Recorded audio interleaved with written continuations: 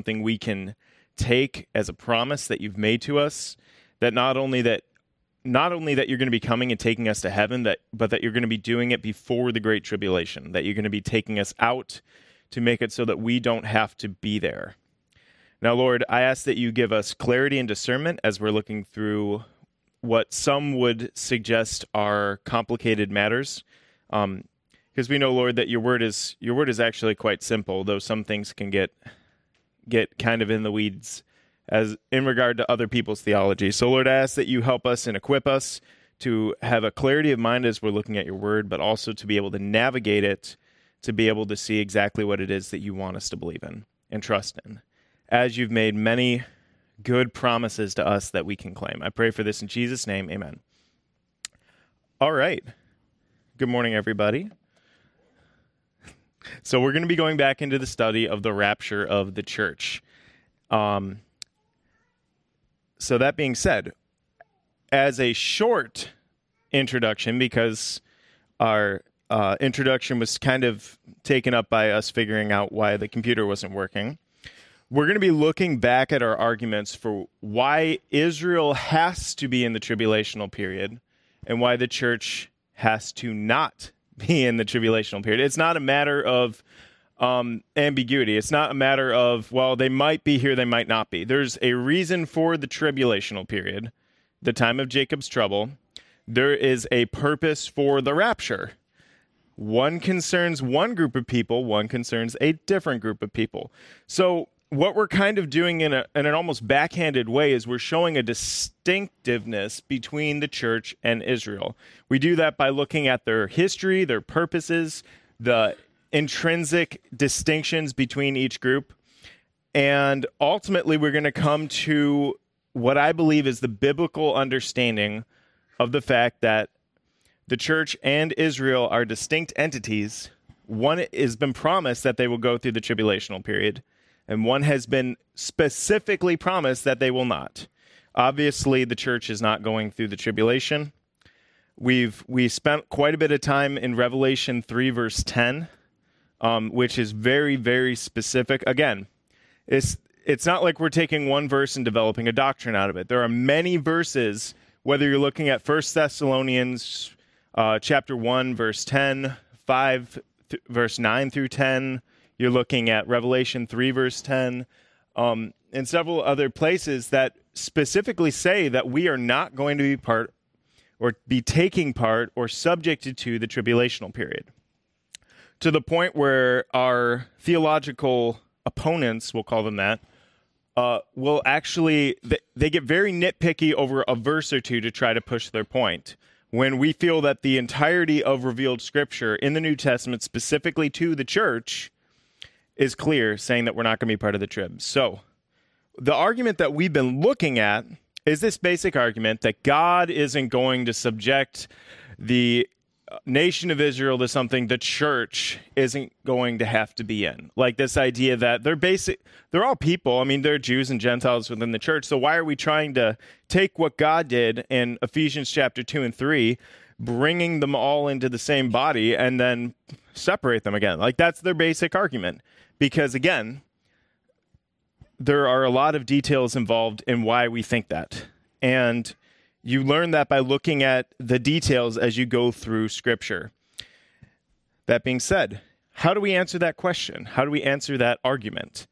There's like a really, really, really long way of doing it. There's what I would consider to be a normal way, which takes us quite a bit of time. And then there's a short answer. The short answer is church and Israel are distinct entities, and they've been promised different things. Israel's been promised that they're going to be going through the tribulational period. They've also been promised that not only are they going through it, but there's going to be something accomplished through them being in the trib. We're going to be looking at that a little bit today as we look at Israel's future in regard to the tribulational period. The purpose that is accomplished for Israel in the tribulational period doesn't need to happen to the church in any way that you look at it.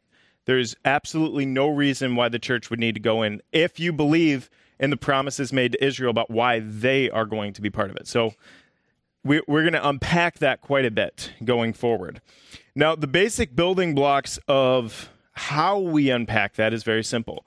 First, we look at who the nation of Israel is. To do that, we have to look at how they're structured as a nation.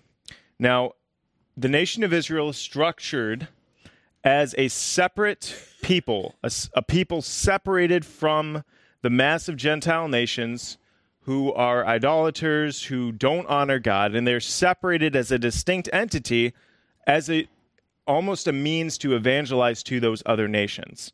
So God does a lot of things through them to go towards that point. But he also makes several promises to them. And these promises are the basis for why Israel has to go through the tribulational period. And more specifically, why Israel is distinct from the church when she enters the kingdom. Because again, the promises relating to the kingdom were specific to Israel. The blessings were less specific, because the blessings of having the God of the universe ruling on a physical throne in Jerusalem would go to the entirety of earth, which includes both Jews and Gentiles. That's the significance of Genesis 12, verses 2 through 3, where it's talking about how all the people of the earth will be blessed. Now, as we're looking forward, we looked at the Abrahamic covenant, the things that were promised within that covenant. We looked through the land covenant, the promises of the conditions in which the nation of Israel will be in when they took possession of the land. Next, we looked at the Davidic covenant, the promise of an eternal throne and a dynasty where a descendant, a specific descendant of David, was going to be ruling on a physical throne in Jerusalem. Why is it in Jerusalem? Well, that's where David's throne was. And it's a promise of his throne continuing on through the generations. We looked at the new covenant, the promise of a new heart, a new spirit within them. And all of these promises that are related to the entirety of the nation of Israel being regenerated. There's never been a point where the entirety of the nation's been regenerated. Now, some people look at that and they do what we call heresy, and they essentially say, well, all Jews are going to be saved, so why would we even evangelize to the Jews? It says it specifically, all Jews will be saved. As we looked at, all Jews at that point in time will be saved. Again, that's not necessarily a promise that all Jews before that who didn't trust in Jesus and the sacrifice he made for their sins on the cross would also be saved, because obviously there is a condition for salvation. Just like how Jesus died for the whole world. The price that he paid for the whole world is in effect. The fact of liberation for an individual sinner doesn't come into play until the condition has been met, though the sacrifice was made on their behalf. It's a similar concept to the new covenant. But in any case, as you look at them actually taking possession of that kingdom, it's important to understand what's known as the Mosaic covenant, which is a promise of blessings for obedience and curses for disobedience. It's formulated by this idea of if you obey, then, like an if-then statement for the covenant. So when, in the very short amount of time that they actually list them, when the Jews were to obey, they were to receive physical blessings, they were to see their land blessed in a very material sense with rain on their crops, among other things. And when they disobeyed, they were promised a lot of things. But the most important that we're going to be looking at today is the fact of their scattering. The fact that they were promised that they will be kicked out of the land. Because again, though the land is promised to them, the land ultimately belongs to God. And if they're not going to be obedient, they're not going to actually take part in that blessing that God has given them. So that being said, we looked last week at what's known as the election of Israel. Now, what does it mean for election? That you can kind of get in the weeds with that, but essentially it just means separated for service. And there were 4 general purposes in which Israel was separated for service. First of all, she was the elect nation of God. She was separated from all the other nations. Next, she recorded the revelation of God. We see that through the writings, starting with what Moses wrote, moving all the way towards the end of the Old Testament. We then see that they were to propagate the doctrine of the one true God. That is in contradistinction to what all the other nations were pushing with their polytheism and all of these other things.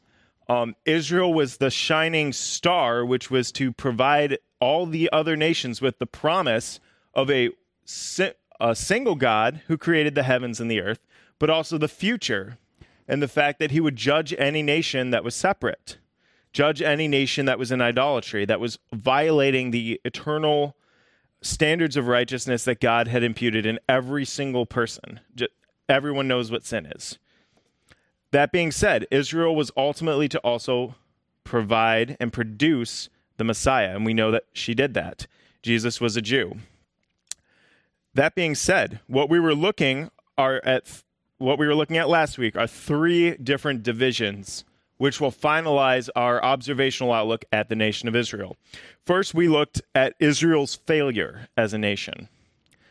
We know this because one of the purposes of the law was to show that Israel could not follow the law perfectly. That was one of the intrinsic purposes of the law. It showed them why they needed a savior.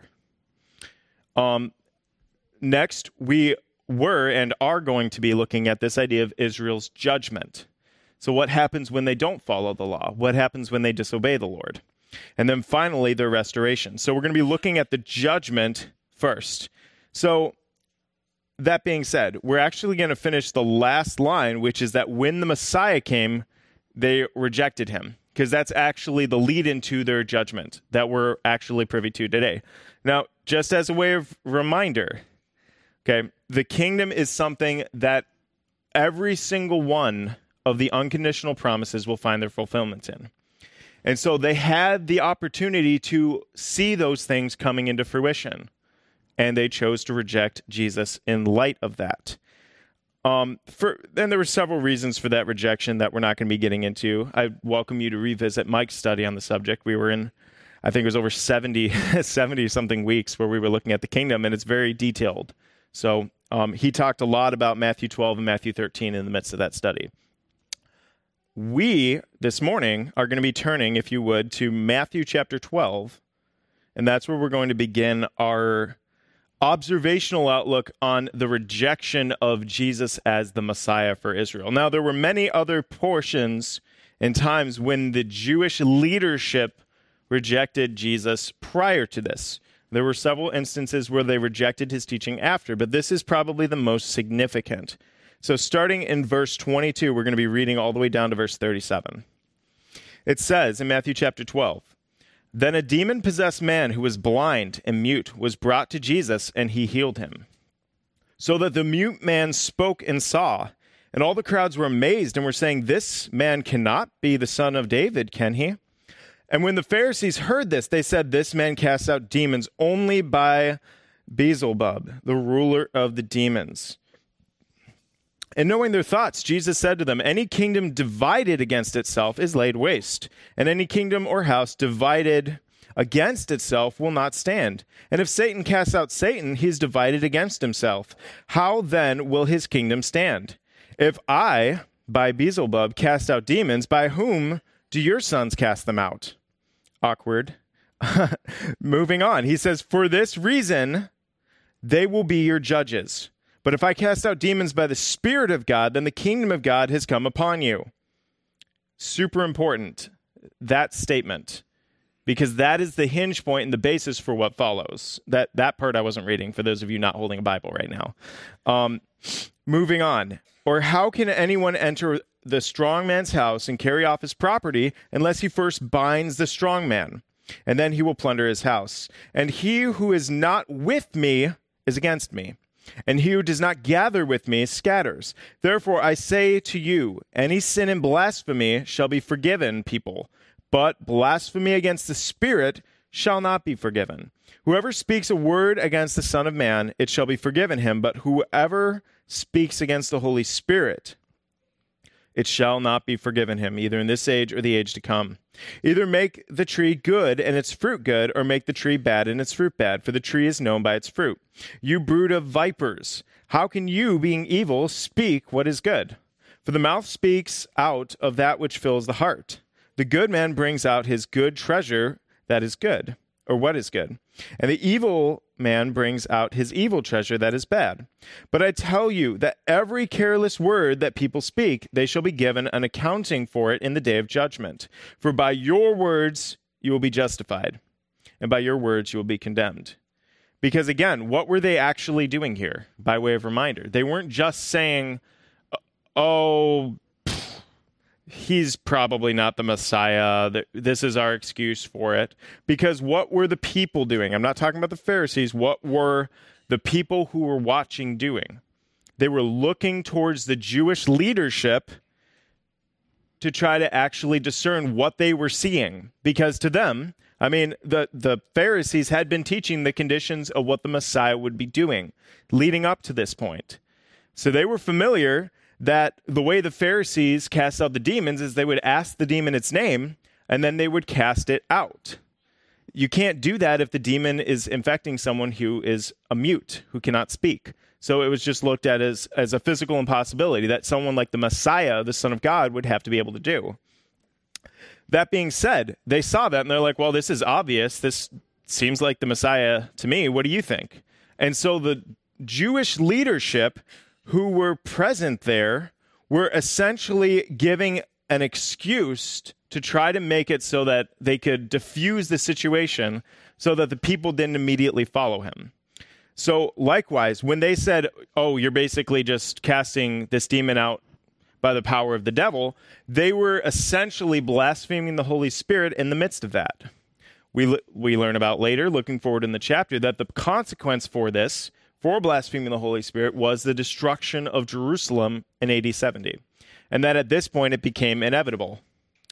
That being said, let's turn our Bibles to John 11. I feel like John 11 definitely helps push this point forward. So John 11, verses 38 through 57. It's kind of a lot, but it's incredibly useful as we're looking through this. So 11, starting in verse 38. It says, so Jesus, again being deeply moved within, came to the tomb. Now it was a cave, and the stone was lying against it. And Jesus said, remove the stone, Martha. The sister of the deceased said to him, Lord, by this time there will be a stench, for he has been dead 4 days. And Jesus said to her, did I not say to you that if you believe, you will see the glory of God? And so they removed the stone, and Jesus raised his eyes and said, Father, I thank you that you have heard me. I knew that you always hear me, but because of the people standing around, I said it, so that they may believe that you sent me. And then when he had said these things, he cried out with a loud voice, Lazarus, come forth. And the man who had died came forth, bound hand and foot with wrappings, and his face was wrapped around a cloth. And Jesus said to them, unbind him and let him go. Therefore many of the Jews who came to Mary and saw what he had done believed in him. But some of them went to the Pharisees and told them the things which Jesus had done. Therefore the chief priests and the Pharisees convened a council and were saying, what are we doing? For this man is performing many signs. If we let him go on like this, all men will believe in him. And the Romans will come away and take both our place and our nation. But one of them, Caiaphas, who was the high priest that year, said to them, you know nothing at all, nor do you take into account that it is expedient for you that one man die for the people, and that the whole nation not perish. Now he did not say this on his own initiative, but being high priest that year, he prophesied that Jesus was going to die for the nation. And not for the nation only, but in order that he might also gather together into one of the children of God who are scattered abroad. So from that day on, they planned together to kill him. Therefore, Jesus no longer continued to walk publicly among the Jews, but went from there to the country near the wilderness, into a city called Ephraim. And there he stayed with the disciples. And now the Passover of the Jews was near, and many went up to Jerusalem out of the country before the Passover to purify themselves. So they were seeking for Jesus and were saying to one another as they stood in the temple, what do you think? That he will not come to the feast at all?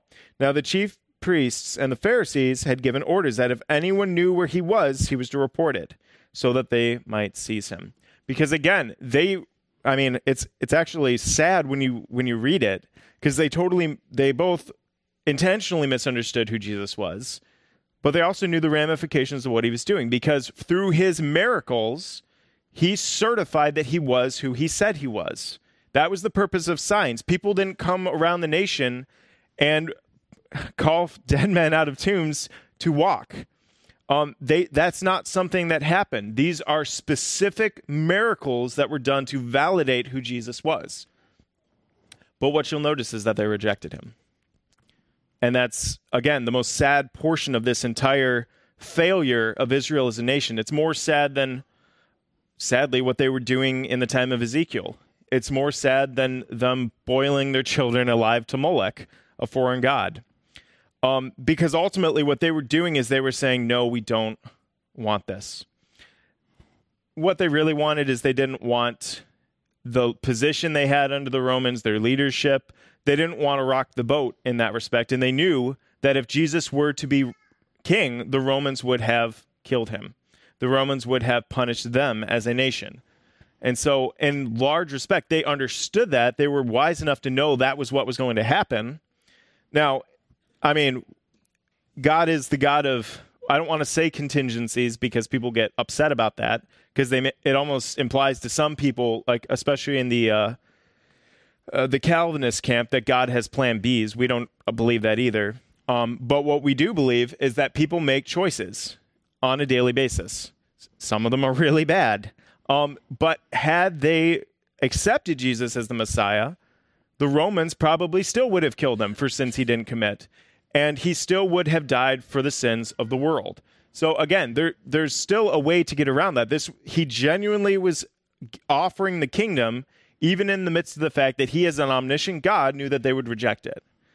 So Israel's failure revolved and found its peak at this point when they rejected the king of God's own choosing. Moving on, what is the consequence for that? Because there are consequences for every action. And it says in my notes, in Israel's judgment, this resulted in the destruction of Jerusalem and their eventual national dispersion. So if you turn your Bibles to Luke chapter 19, that's where we're going to be looking at next. And I realize that this does take us time to go through. And it's important to kind of keep the general picture of why we're looking at these scriptures in mind as we're looking at this. Because ultimately, when we're trying to figure out why Israel is going through the trib and why the church is not, we have to keep in mind what Israel actually did. They rejected Jesus. They rejected the Messiah. Maybe not on an individual level. There were many people within the Jewish nation that believed in Jesus, both from prior to that point till after Pentecost.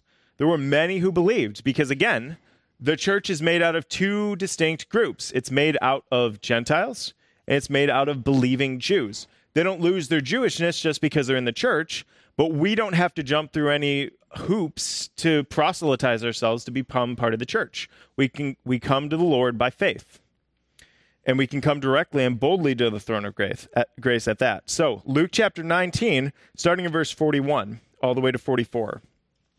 It says, when he approached Jerusalem, he saw the city and wept over it, saying, if you had known in this day, even you, the things which make for peace. But now they have been hidden from your eyes. For the days will come to you when your enemies will throw up a barricade against you and surround you and hem you in on every side. And they will level you to the ground and your children within you. And they will not leave in you one stone upon another, because you did not recognize the time of your visitation.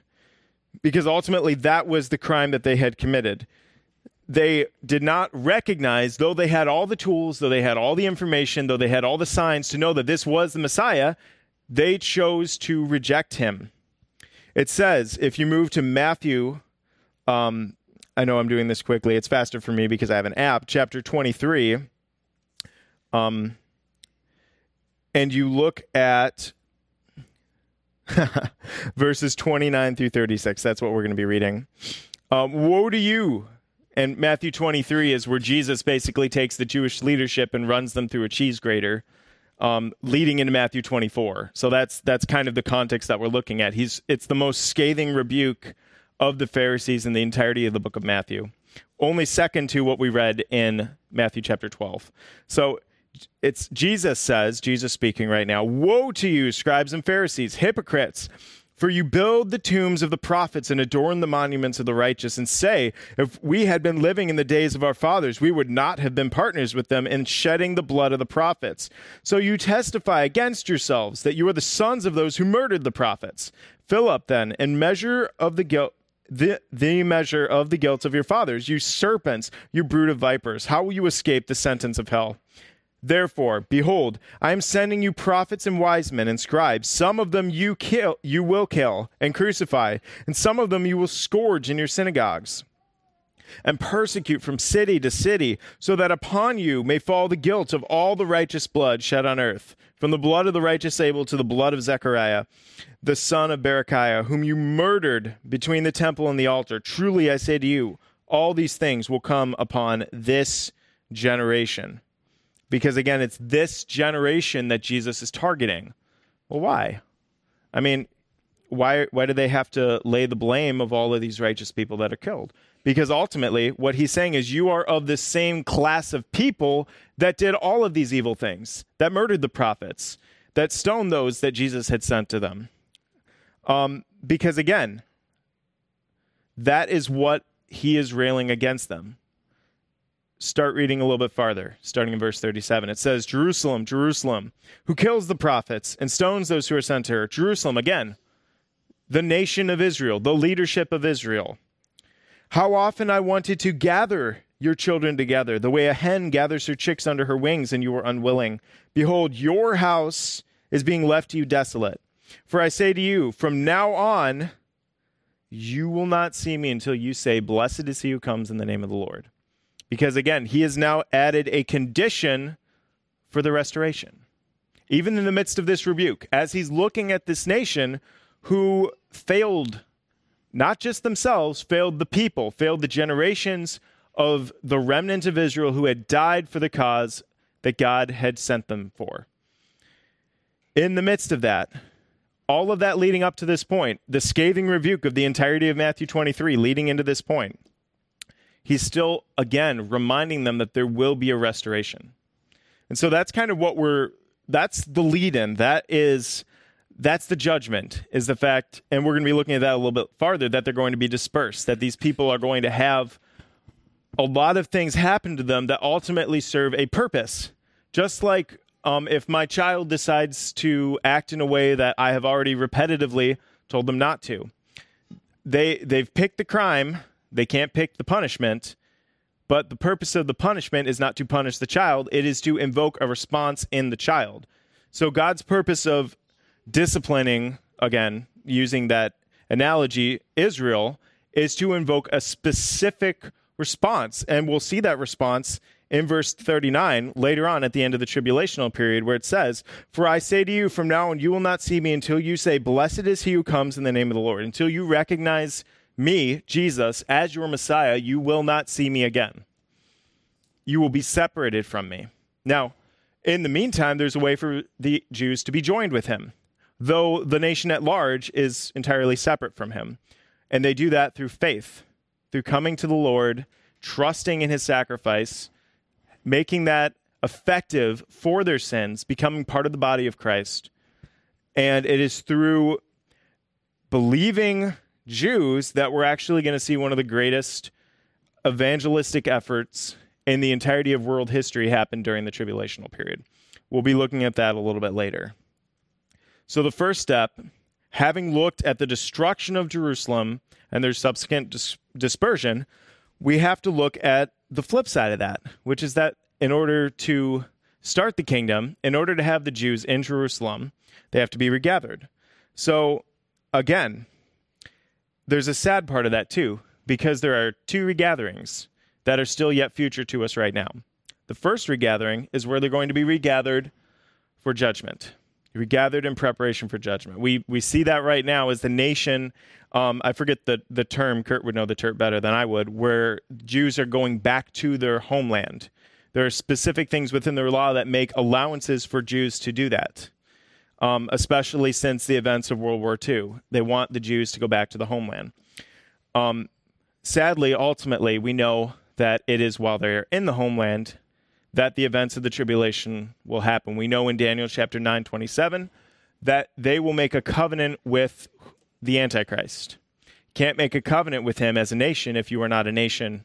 You cannot make a destruction or a covenant with people living in Jerusalem if they do not live in Jerusalem. So let's look at this idea of regathering for judgment. So if you could turn to Isaiah chapter 11, that's where we're going to be starting. Again, this turns into a big sword drill by the time we're done with it. But just use that and keep that in mind as we're moving forward, is the great amount of information the Old Testament, the Bible, has to say about these things. And that's also why it would be, if you study covenant theologians in relation to this issue, they would take every scripture in the Old Testament and read it through a lens of the New Testament. And as a result, they marginalize all of these promises, the specific promises of the kingdom. The greatest charge covenant theology and Reformed theologians bring against us in relation to the idea of the kingdom is, and it's nobody who knows anything about what dispensationalists believe will say this, but it's still made often, which is that their argument is the only reason we believe in a millennial kingdom on this earth is because in Revelation chapter 20 it says it'll be 1,000 years. I don't know if y'all remember when Mike was teaching through the kingdom, but if my memory serves correctly, I would say the absolute shortest portion of his entire study was Revelation chapter 20. Because all the information we know about the condition of the kingdom, the socioeconomic condition, the topographical changes on the earth, the new dynamic between people and animals, and the condition of the Jews in the kingdom, we learn all of that from the Old Testament. So, again, it shouldn't make us mad to hear people arguing that, because for the most part, they don't even know. Most of them don't know. Some of them are aware, and they've just spiritualized them, and they're trying to make it simpler for their audiences. But that's a subject for another day. So that being said, Isaiah chapter 11, verse 11, it says, "Then it will happen on that day that the Lord will again recover the second time with his hand the remnant of his people who will remain." Who will remain? Well, that's interesting. "From Assyria, Egypt, Pathros, Cush, Elam, Shinar, Hamath, and from the islands of the sea." Again, verse 12, "He will lift up a standard for the nations and assemble the banished ones of Israel, and will gather the dispersed of Judah from the four corners of the earth." Because again, it's promising that they're going to be regathered. Next verse, Ezekiel chapter 20, if you would turn there. We're going to be looking at verses starting in verse 32 all the way to verse 38. So again, Ezekiel 20, verses 32 through 38. It says, "What comes into your mind will not come about. When you say, 'We will be like the nations, like the tribes of the lands, serving wood and stone.' As I live, declares the Lord God, surely with a mighty hand and with an outstretched arm, and with wrath poured out, I shall be king over you. I shall bring you out from the peoples and gather you from the lands where you are scattered, and with a mighty hand and with an outstretched arm and with wrath poured out. And I will bring you into the wilderness of the peoples, and there I will enter into judgment with you face to face. As I entered into judgment with your fathers in the wilderness of the land of Egypt, so I will enter into judgment with you, declares the Lord God. I will make you pass under the rod, and I will bring you into the bond of the covenant. And I will purge from you the rebels and those who transgress against me. I will bring them out of the land where they sojourn, but they will not enter the land of Israel. Thus you will know that I am the Lord." Again, the point is for them to know 2 points of this particular scripture. The first is to purge out the rebels, to purge out the unbelieving in the nation of Israel. And the second is ultimately what most of the points are, which is that they will know that he is the Lord. In order for them to understand conceptually and intellectually that he is the God of their salvation, they ultimately have to reach a point where they understand that he is first Lord in his sovereignty, that they understand first that he is the God that regathered them in preparation for that judgment, who subjected them to that judgment, who purged out the rebels, and who would ultimately save them from complete annihilation, which is what would most likely happen if Jesus had not come at the end of the tribulational period. I know that sounds like, again, past tense relating to something that's future, but again, these things are so certain. There's not been a single prophecy in the entire Bible that was fulfilled allegorically. It's not a single one. Somebody wants to have fun, they can try to find one in the live stream, but ultimately, not a single scripture or prophecy was fulfilled in a way that wasn't absolutely literal, using the plain sense of the meaning of the text. Not a single one. And if somebody mentions Joel chapter 2, I will slap them upside the head. I'm not going to do that. We don't believe in violence most of the time.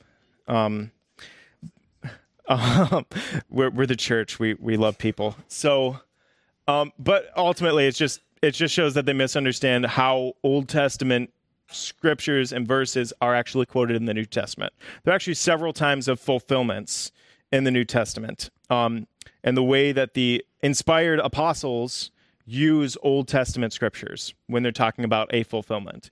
Again, subject for another day. We will finish our verses in Ezekiel really quick, and that's where we're going to wrap it up. And we'll look at this idea of 2/3 of the nation dying later on, because it's good to start on a happy note when we do Sunday school. So again, if you can move from Ezekiel chapter 20 just a little bit farther to chapter 22, starting in verse 19. It says, "Therefore, thus says the Lord God, because all of you have become dross. Therefore, behold, I am going to gather you into the midst of Jerusalem." Again, he's gathering them for a purpose. The purpose is to purge out the rebels and to make a show showing them that he is in fact the Lord God. In Ezekiel chapter 36, that's where we're going to be looking at next. It says in chapter 6, starting in verse 22 all the way to 24, "Therefore, say to the house of Israel, thus says the Lord God, it is not for your sake, O house of Israel, that I am about to act, but for my holy name, which you have profaned among the nations where you went. I will vindicate the holiness of my great name, which has been profaned among the nations, which you have profaned in their midst. Then the nations will know that I am the Lord, declares the Lord God, when I prove myself holy among you in their sight. For I will take you from the nations, gather you from all the lands, and bring you into your own land." Because again, the purpose is to ultimately do what follows, which will happen through the tribulational period. When it says in verse 25, "Then I will sprinkle clean water on you, and you will be clean, and I will cleanse you from all your filthiness and from all your idols." And then, relating to the new covenant at that point, as we studied very briefly, "Moreover, I will give you a new heart and put a new spirit within you, and I will remove the heart of stone from your flesh and give you a heart of flesh." And it goes on from there. We'll be looking at that in I don't want to spoil my restoration slide. But ultimately, that's the goal. That's what we're looking at. We're going to stretch just a little bit farther and look at the final verse that we're going to close today in Zephaniah chapter 2, verses 1 through 2. It says, "Gather yourselves together, yes, gather, O nation without shame. Before the decrees take effect, the day passes like the chaff before the burning anger of the Lord comes upon you." Before the day of the Lord's anger comes upon you. Because ultimately that is, it's not a nice future. It's not looking good if you look at it from the scriptures. And it's not something we take joy in teaching about. Because ultimately that's their future. Their future is relating to their present state, which is that those who are not part of the church, those who have not submitted to the Lord through faith, trusting not in themselves but in Jesus' sacrifice for their sakes, are part of this unbelieving nation at large. And we know in God's grace that he has not judged them apart from the already proclaimed judgments of them being under the sword of the Gentiles generation after generation, which you can see just looking at their history up until this point. The ultimate point is for them to be regathered, judged, and then ultimately, as we're going to be looking at next week, they're going to be restored. So let's go to the Lord in prayer. Father, we thank you so much for your promise of restoration for your people Israel. We thank you for the wonderful people in Israel that are part of our church, part of the just the body of Christ, which is an international body of believers who have trusted in you, who are all going to the same place, but also have the same purpose, though used very differently. Lord, I pray that you help us to live and to act within that purpose, that you remind us of our charge to spread the gospel, that you remind us of our charge to become sanctified on a moment-by-moment basis as we depend upon you. And Lord, as we're looking at these future things, I ask that you help us to keep an eternal perspective, and that as we learn more about the future, that you would help us to make the better decisions in the present that reflect our knowledge of eternity and to have an eternal perspective. I pray for these things in Jesus' name. Amen.